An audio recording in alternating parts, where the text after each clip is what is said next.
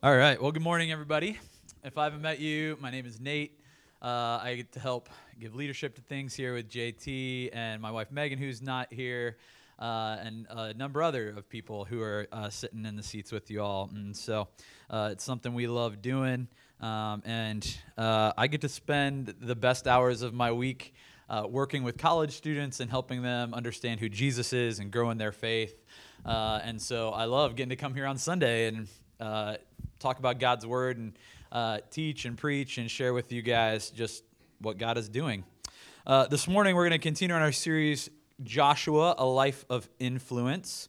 And I don't know about you guys, but my wife and I, a few years back in the right before the pandemic, we jumped on this craze of the robot vacuum. All right? Some of you might know it as DJ Roomba. Or something along those lines. But Megan and I, to know us is to know that we hate cleaning so much that we want to automate it. Okay? And apparently a lot of the world does too. And so, amen, right? It's an early amen, but it's a worthy amen, right? And so Megan and I take the plunge. We're like, I hate sweeping, you hate sweeping. Robots don't get to decide. They just do what they tell us. So we started reading the reviews, and we're like, these reviews, they're really good. This makes us do it even more. And so we already had our mind made up. We had read the reviews. We were influenced by them, and we took the plunge, and we got the shark one. It's supposed to be super top of the line. And it was like, yes, we've arrived. We don't have to sweep our floors. But what the reviews didn't say anything about is owning a dog.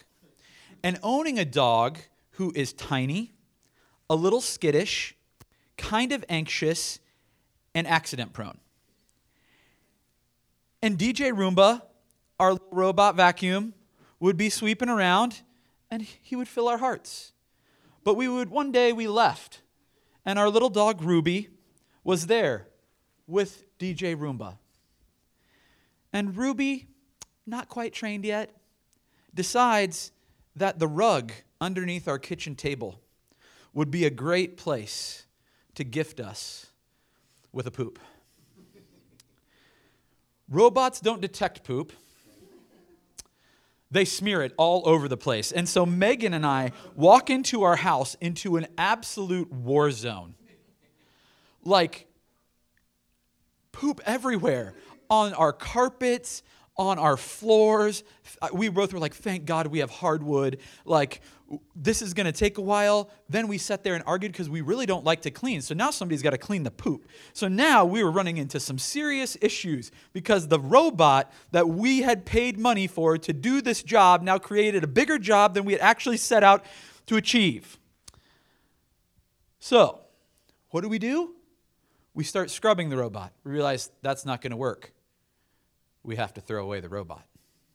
And so instead of saying, you know what, this isn't going to work because we have a dog, what do? We say, we're going to buy another robot. We're committed to the process. We will overcome this. Ruby will get trained. We move to our new house. Our dog, doing so good, so well at potty training, does the same thing. And it's the same movie, but a different day, where we come home one day and the dog has pooped again. And the vacuum was going. And our floors, again, chaos.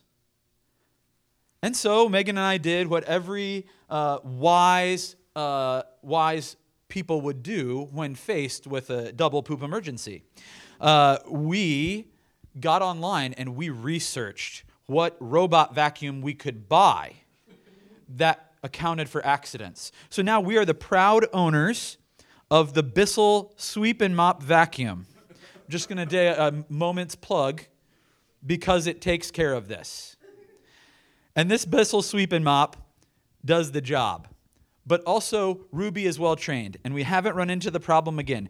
So right now, our dog is well trained, but we are also well prepared. Now here's the thing. Megan and I, we really didn't like cleaning, but we really trusted all these reviews, and we really believed that to get rid of this thing that we don't like to do in our lives, we could totally trust the robot vacuum. And the robot vacuum wouldn't let us down, and the robot vacuum wouldn't lead us astray until Ruby and the robot vacuum met. And I'm sure that you guys are all sitting out there and you all have your own poop vacuums. Maybe it's not literal, but you all have something in your life that you probably put your trust in a little too much, that you kind of went about mindlessly trusting, and all of a sudden something came back and it was oh, that bit me good. That got me really good. I'm going to pay for that. And the thing is when we look at the story of Joshua, and you guys are probably how is he going to tie a poop vacuum to the story of Joshua? Buckle up. We're going to do it. The reality is when we look at the story of Joshua, we look at a story of a man who puts his trust in a lot of things. And here's the thing that we need to know is that trust influences us. The things that we believe in shape us. And we commit ourselves to these things to the point that sometimes we go back to them over and over again. And sometimes we find them empty over and over again. And we have the human condition is to run and turn to things that actually don't give us what we need. Because the reality is all of us are looking for something to commit to. We want to solve the inner problems of the human imagination so desperately that we will buy 3 robot vacuums to do it, right? We are unbelievably committed to figuring out what we should give ourselves to. Where should we put our trust? What can we actually believe in? And oftentimes we find ourselves a lot like the people of Israel in the story of God.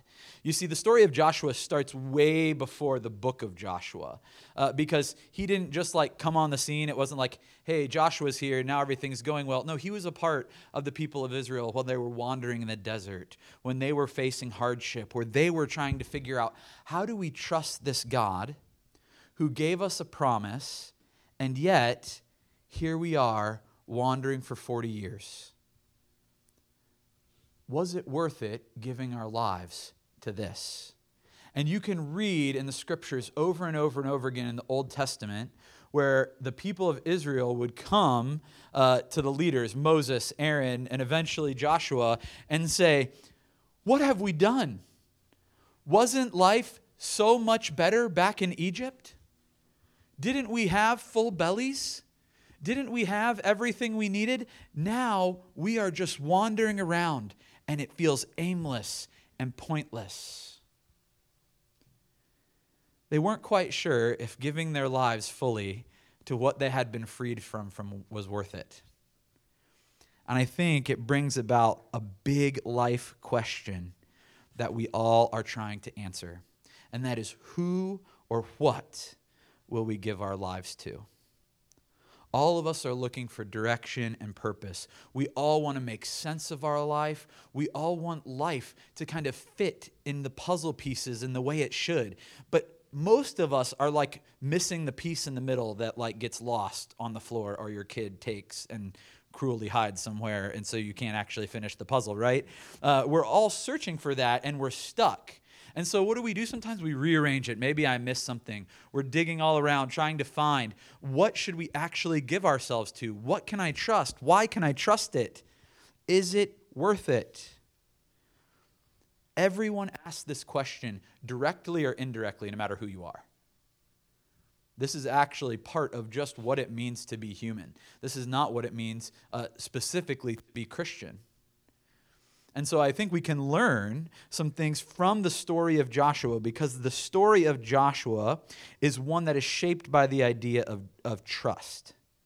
In it, we find a character who has fully given his life to seeing his people experience God's fulfilled promises because he trusted who God was. And he was unwavering in the trust. But you see, it didn't happen overnight. It happened over a lifetime. And so what we're going to do is we're going to try to do a survey of Joshua's life. You know, I know most of the time when we're up here, we do kind of a chunk of scripture and we unpack that chunk of scripture and talk about it. But what we're going to do is actually a brief kind of survey of Joshua's life today. We're going to run from Joshua 4 and kind of Numbers, Joshua 4, Joshua 8, Joshua 23, and then we're going to go into the New Testament. And so just to give you guys a little survey of kind of where we're going. But we're going to do this just by kind of drawing out 3 simple points about Joshua and his life. And I want to give a little precursor to the book of Joshua, because the book of Joshua, if you read it, is actually pretty gnarly. It is not one of those, like, everybody reads and they're like, be strong and courageous. And you're like, yeah, be strong and courageous. Do it like Joshua did. And then you hear that he, like, killed 31 kings and then, like, put their heads on a spear and, like, paraded them around a city, like, left them at the front of the gate and then, like, piled rubble on top of them. And you're like, maybe not like that.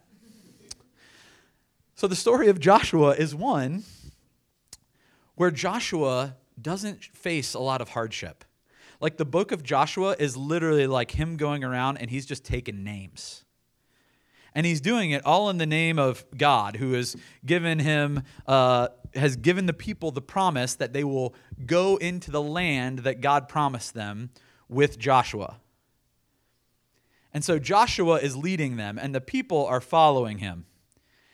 And it seems like everything is going right. Like, pretty much everything Joshua touches, like, the city crumbles. Like Jericho, everybody knows about the, if you've been around the church long enough, you know about Jericho. Like, God tells Joshua, hey, go march around that wall 7 times, blow some trumpets, it'll fall down.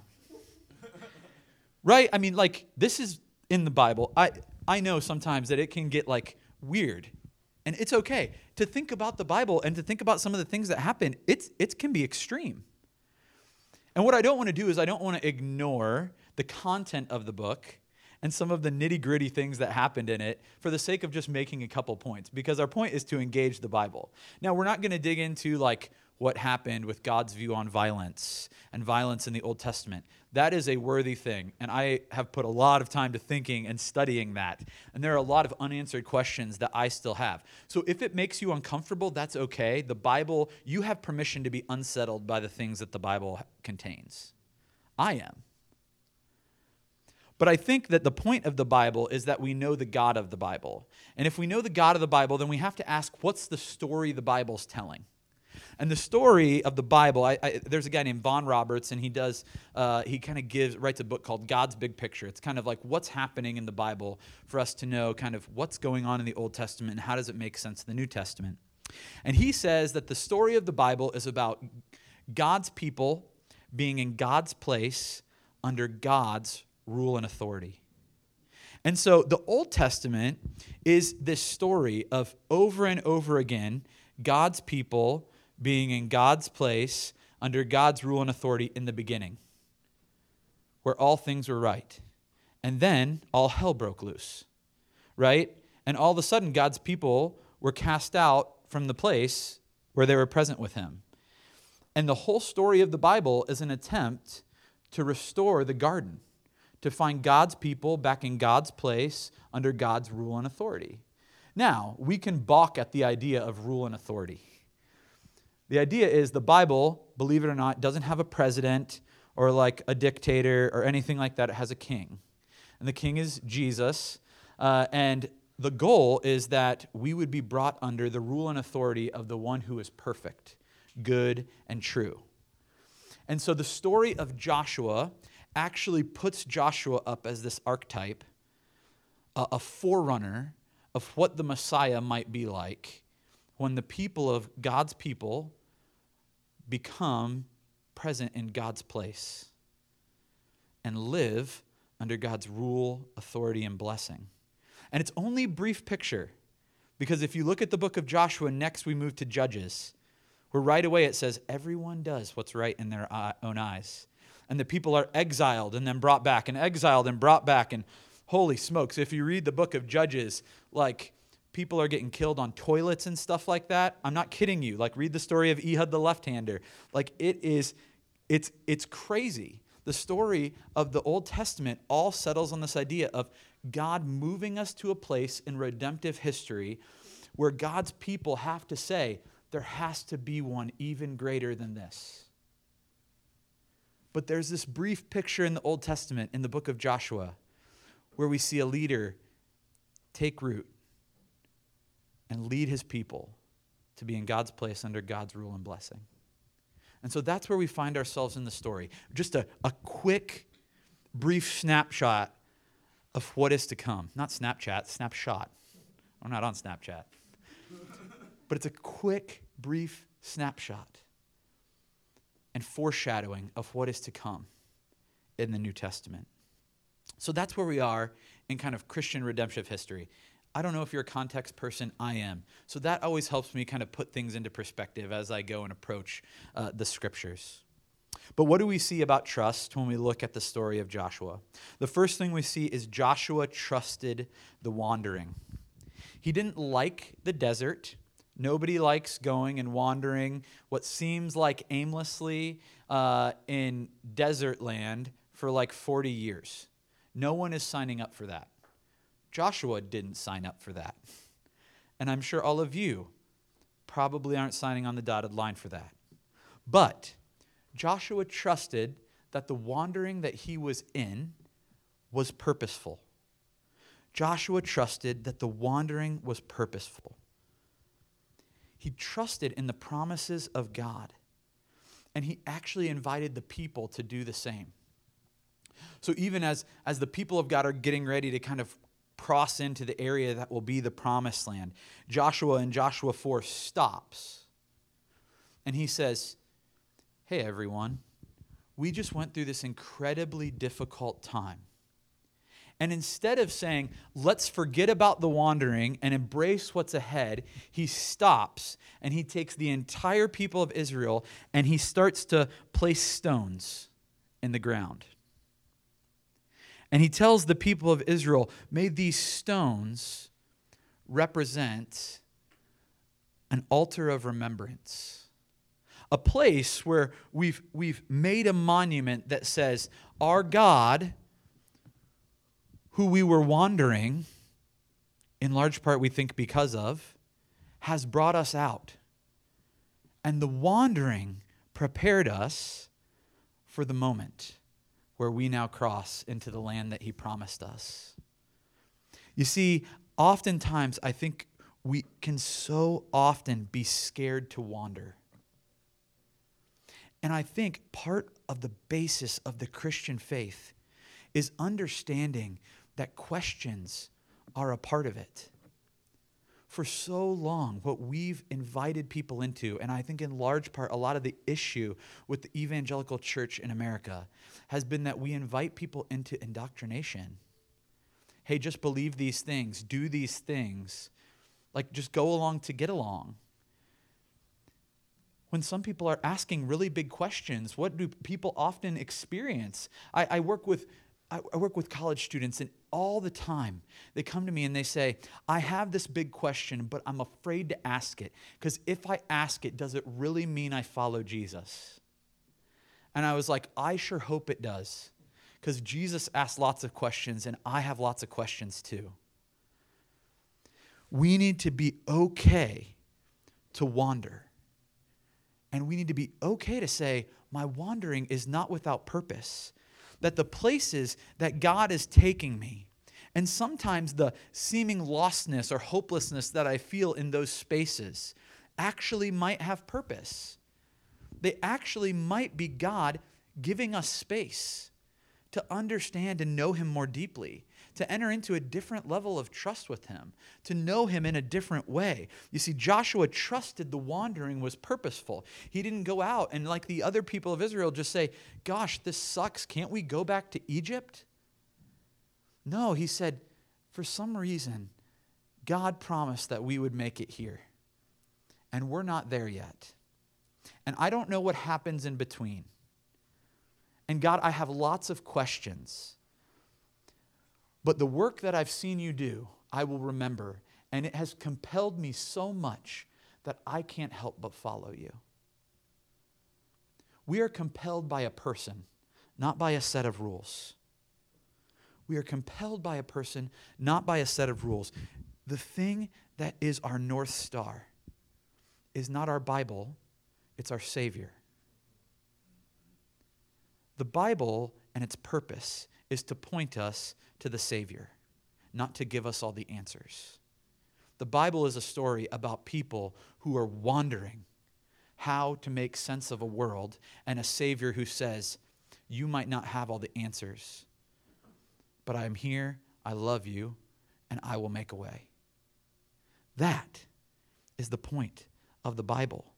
But too often we try to make it a Q&A answer manual, and it becomes something that just falls short. We're left wanting. We want more. And that can be frustrating.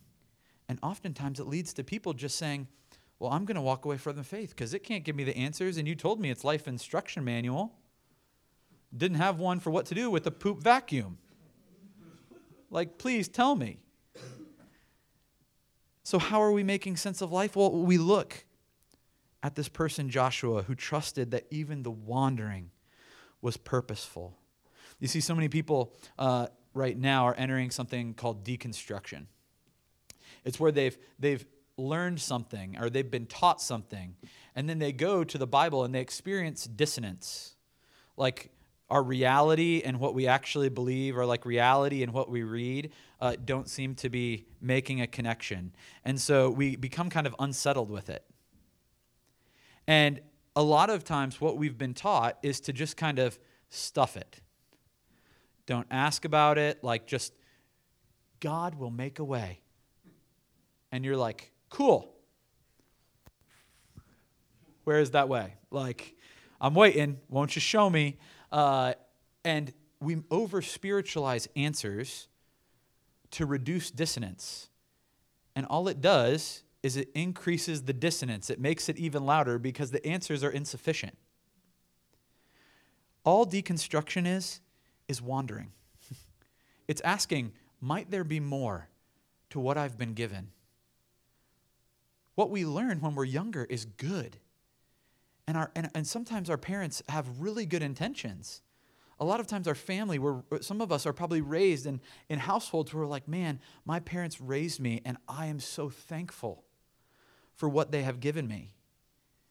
And yet there comes a point in everybody's life where they're saying, I have to exist on my own. I have to figure this thing out. I'm going to figure out who I'm going to be, what I'm going to do. I'm going to figure out how I'm going to live. And I remember the principles that my parents gave me, but I also have to ask new questions because my faith is not my parents', my faith is mine.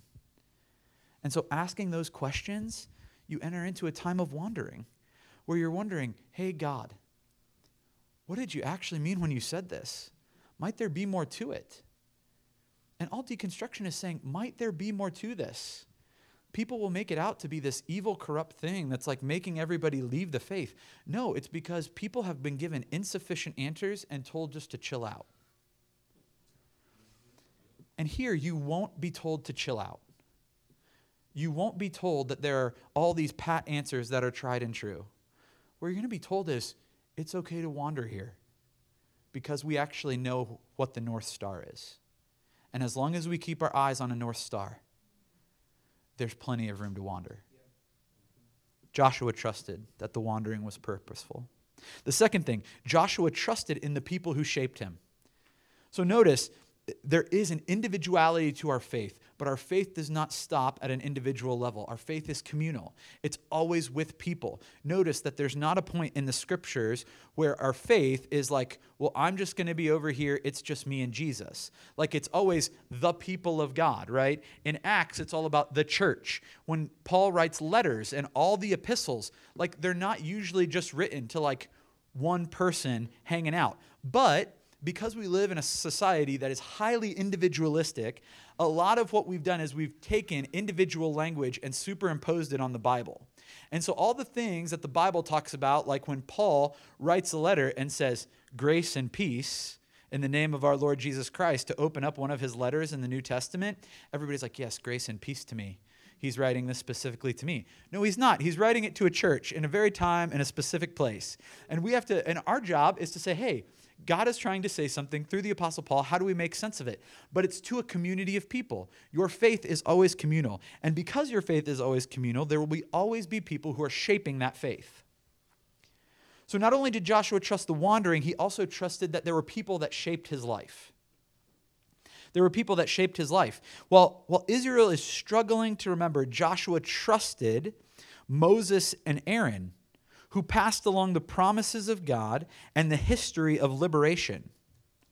They showed him a new way forward. They said, it's worth pressing on. And Joshua said, you know what? You're right. We move forward. We are still wandering. We might not know where to go. But there are people who are wandering who said, hey, we came out of Egypt. We came out of slavery and oppression. God has led us out, and God will continue to lead us to a new place. You see, Joshua trusted in the people that shaped him. In Joshua 8, it says that Joshua came and he copied all the laws of Moses, and he presented them to the people. And he said, don't you remember? This is what we've been given. This is our North Star. The Old Testament didn't have a North Star of Jesus. They had this law. They had these tablets, these ways that they were supposed to guide their life and structure their life around in the Old Testament. Joshua came and said, look, remember the words of Moses. Remember the things that Aaron and Moses said to us, even in the midst of our 40 years. These are the words that we live by. These are the ways that we conduct our lives. Joshua trusted the people who shaped him. And in turn, he had a foundation on which to grow. It didn't say that Joshua just totally was like Moses and Aaron, I'm going to do everything the same as you. It's not copycat. He's not asking for a copycat leader. He's saying, no, there are people who have shaped us, and we are given principles and foundations that we build our lives upon. And guess what? Those things don't come to us just out of thin air. They come to us by people who have shaped our lives. They've come to us through people whom we trust to speak the right things at the right times in the right ways. And they shape and form what we give our lives to. You give your life to something not because you hid in a corner and had a revelation. Sometimes that might happen, but it's the exception, not typically the rule. Really, what usually happens is that you put yourself in a community of people, and those people show you love and care. And you say, I want to do that.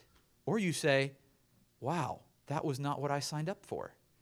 And it's unfortunate right now in our culture that most of the people who have been involved in the church aren't saying the first. They're saying the second. The church should be a place where it's saying, I experience the deep love of God's people to the point that I want to be like them. But instead, we have so many people who are saying, I don't know if I can enter a church building because I don't know if I can trust them. How do people know Jesus if they can't trust the people who follow him? Joshua trusted the people who shaped him. But might we be a people who look to the one who shapes us and invite other people to trust him as well? Third, Joshua trusted in the God who made big promises. Joshua trusted in the God who made big promises. We're going to look at Joshua 23:14 real quick. This is at the end of Joshua's life. He is getting ready to pass away. Joshua passed away at 110 years old, it says. And, no biggie. And in Joshua 23:14, he gives a word to God's people and also a warning.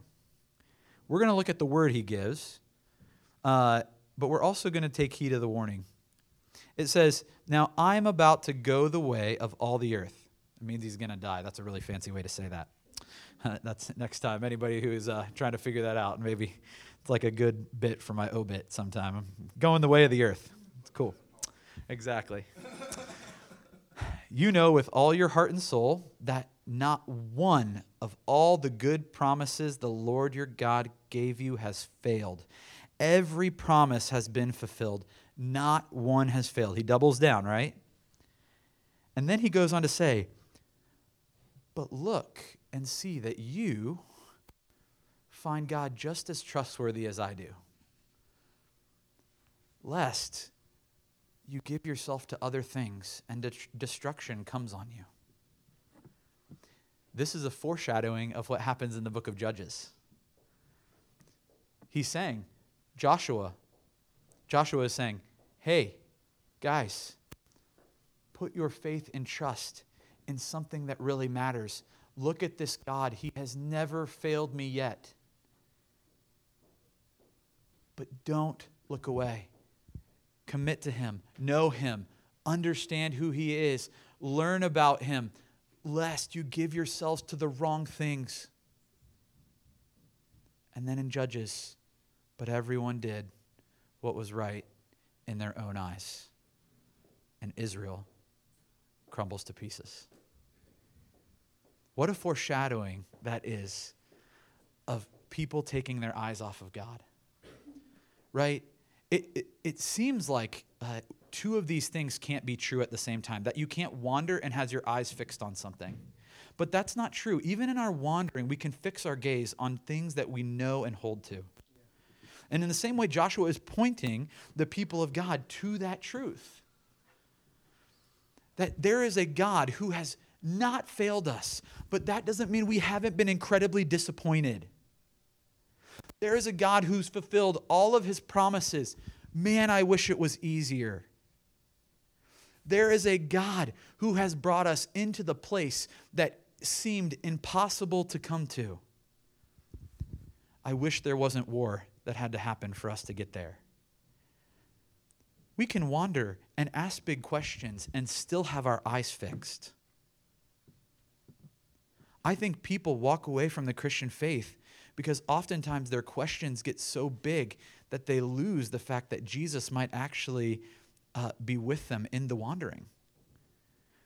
Why? Because they're looking for answers. They're not looking for a Savior. If our eyes are fixed on Jesus, we can wander and ask big questions, and our faith can still hold strong. Joshua, I'm sure, had all the questions, right? This book is one that literally is like, Joshua went and he conquered 1,000 sons and the sun stood still. And like all these people were just kind of laid waste to because Joshua believed God and his promises. Like really, it's written like a really, really, really well-written war story, like mythological war story, right? That like there was no obstacle. God was with them. If you look at a lot of ancient literature, it's actually fashioned very similarly to the way that it was written, where they would make extreme statements decreeing the greatness of the leader and the perfection of the conquest and all these different things. The book of Joshua is written that way. It's to speak to a time and place of people who were trying to understand what was going on. The goal was that people would say, wow, God did all that he said he was going to do in this book. This is a letter about how the God of Israel did what he said he was going to do. Joshua trusted in that God, the God who made big promises. He believed that God would do what he said, and that shaped his life. He put everything in that basket. Like, there's not really turning back when it's like, go walk around the city 7 times. You know, like you put yourself in a pretty vulnerable spot when it's like, hey, on cue, don't fire your weapons, or, you know, probably not firing anything back then, but it's like, don't throw the rocks and the spears. It's like, just blow your trumpets. Like, the eggs were all in the basket of God on this one. Like, I don't know about you guys, but like I said, reading the Bible can get weird. And it's okay to admit that. But Joshua is like, all my eggs are in God's basket right now. Like, we are fully committed. Like either these trumpets blow and the walls come down, or we are toast. Joshua shows us that what we trust changes and shapes who we are. Joshua shows us that what we trust changes and shapes who we are. Now, I want to draw a parallel for you all to the New Testament, and I promise we're going to make some sense of this. We're going to look at Romans 12. This is a really popular verse that most, if you've been around church spaces for a while, you know Romans 12, 1 and 2, probably like it's no one's business, like this is the Bible school memory verse of the week, like all the time. But one of the things that we miss is so many times people treat Romans as just like this big book of theology, but if you actually read the book of Romans, it's a recap of the story of Israel and the story of Israel carried out with Jesus at the end. And Romans 1 through 11 is this big story arch of God's people and where they're going. It goes through the wandering, through the falling away. It goes through what's true of the people of God over the course of that arc of the story. And then in Romans 12, it stops and he goes, therefore. And the therefore isn't just a therefore because of like the previous couple verses. It's a therefore for the whole rest of the book. Like he's saying, therefore, in light of 1 through 11, here we go. And that's really important because he's saying, in light of the story of Israel and all the spiritual truths and theological truths that I've shared with you in the book of Romans, this is vital. And it's vital to trust. And here's why I say that. Because trust often comes at the expense of our conformity. Now, Romans 12:1 talks a little bit about conformity.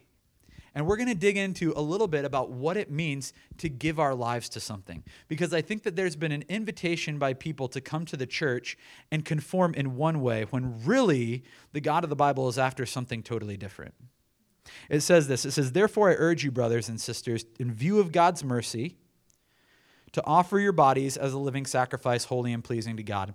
This is your true and proper worship. He's reminding them of what's been said, but he's also reminding them, look, in view of God's mercy, the story of Israel is a story of God's mercy all throughout the Old Testament.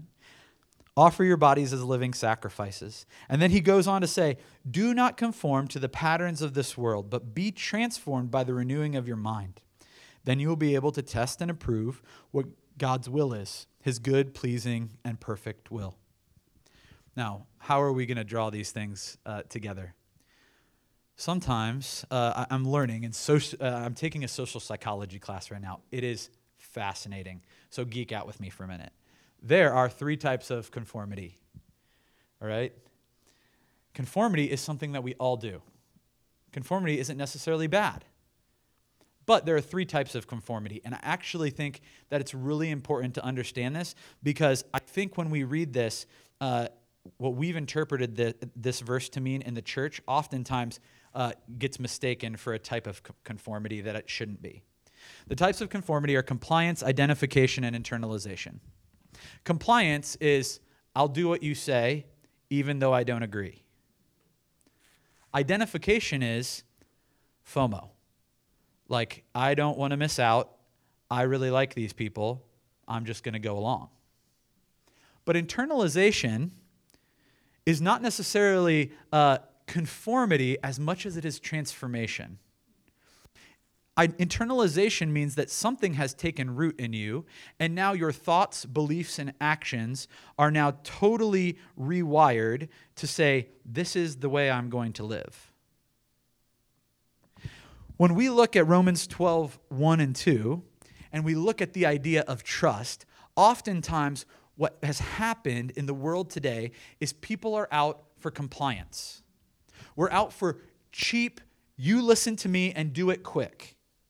The problem is the church has done this too. Our goal is to get as many people as we can in the building and to align them to our vision, values, and methodology as quickly as humanly possible. Why? So they get on board. What we've done is we've created really, really cheap compliance, and then we wonder why people walk away. It's because nothing has changed. There's been no transformation of any kind. No, they've just said, I'm going to go along to get along. This is probably as good as I can get, and we make a value judgment as to why we might stick around. But the Bible isn't out for your compliance. And neither is Jesus. Jesus isn't asking you to comply. Jesus isn't even asking you to identify. He doesn't want you to just have FOMO and come along for the ride. He's saying, be what? Transformed by the renewing of your mind. There is something about the way that you think, the way that you believe, and the way that you act in the world that requires a total and complete trust and transformation in order for it to happen. God is not asking for your compliance. God is asking, might you let me transform you? You see, Paul is saying, what you give your life to should transform your very life. But if you're out to just make a mass following, all you're going to do is ask for compliance. And you're going to demand it, and you're going to guard people from experiencing all the questions that they have. People aren't allowed to wander if they comply. Just shut up and go along. But when you're transformed, something is different. Something about what's happening inside of you is no longer the same. And I am no longer invited just to cheap compliance. I'm invited to a change of my very life. God is after your heart. In the Bible, the idea of the heart isn't just like the touchy-feelies. The Bible is the seat and guiding force of our lives. It's the place where our thoughts, attitudes, and actions come together to create belief. And so when he invites us to be transformed by the renewing of our mind, he's saying, what's happening here? Don't just do the right things. Don't just say you believe it so you belong to a group of people. But know Jesus. Know the perfect one who comes and is the perfect Savior, the one who is foreshadowed by Joshua to say, we can trust our leader. No, we can now look to Jesus and say, Jesus has come. He has shown us the way. He didn't need violence to get there. He died on the cross. He actually took all the elements of the Old Testament and the ways that they achieved God's place in God's people under God's rule and blessing, and he flipped it on its head and said, we won't do it by conquering. We'll do it by sacrifice. What if we're a church who's not known for conquering the next big group of people, but we're known as a people who long for sacrificial love, sacrificial trust in the God who sent himself for us, died a gruesome death so that you might be transformed to no longer conform to just the ways in which you've always gone about life. Because there's a way in which you can go about life really mindlessly. And Paul's invitation is saying, if you trust in the God who fulfills his promises, the God who doesn't fail, you won't conform and go along to get along, but your heart will be changed. You will be made new. And this God who has revealed himself in the person of Jesus will take up residence in you. And while you feel like you're wandering, he's still present with you. That's the invitation of the God of the Bible. So I ask you the big question, because we're all asking it, and we always come back to it. Who or what will you give your life to? Will we be people defined by our allegiance to the one who takes us to the true promised land? Or will we allow ourselves to go along and get along, to comply, to continue a life that's just afraid of missing out, and we miss the transformation that the God of the Bible is offering us through a relationship with Jesus? The story of Joshua foreshadows that there is one to come. And that one to come, his promises are yes. His promises will not fail. But his promises lead us to a life of sacrifice and service to other people where we give ourselves away. Why? Because we don't conform any longer to the selfish nature of this world. We're transformed into people who have said our spiritual act of worship is our life given away to the thing that we believe and trust in most, Jesus Christ. Let's pray. God, we love you and we thank you this morning. Would we be people who trust you? Would we ask the question, who or what do we give our lives to? And would we be honest?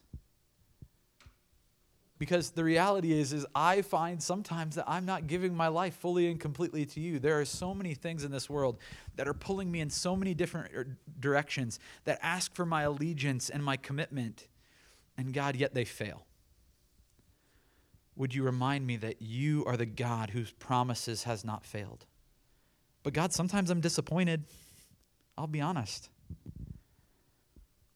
But if I believe you are the God of the Bible, the one who has come in the person of Jesus, not just to make me comply, but to transform my heart and life, might I see that you're a God worth following, worth the sacrifice, worth knowing. Jesus, would you transform my life? Would you transform my heart? I give myself to you. And God, would that be my prayer every day? God, would I give myself to you? Jesus, we love you and we thank you. In your name, amen.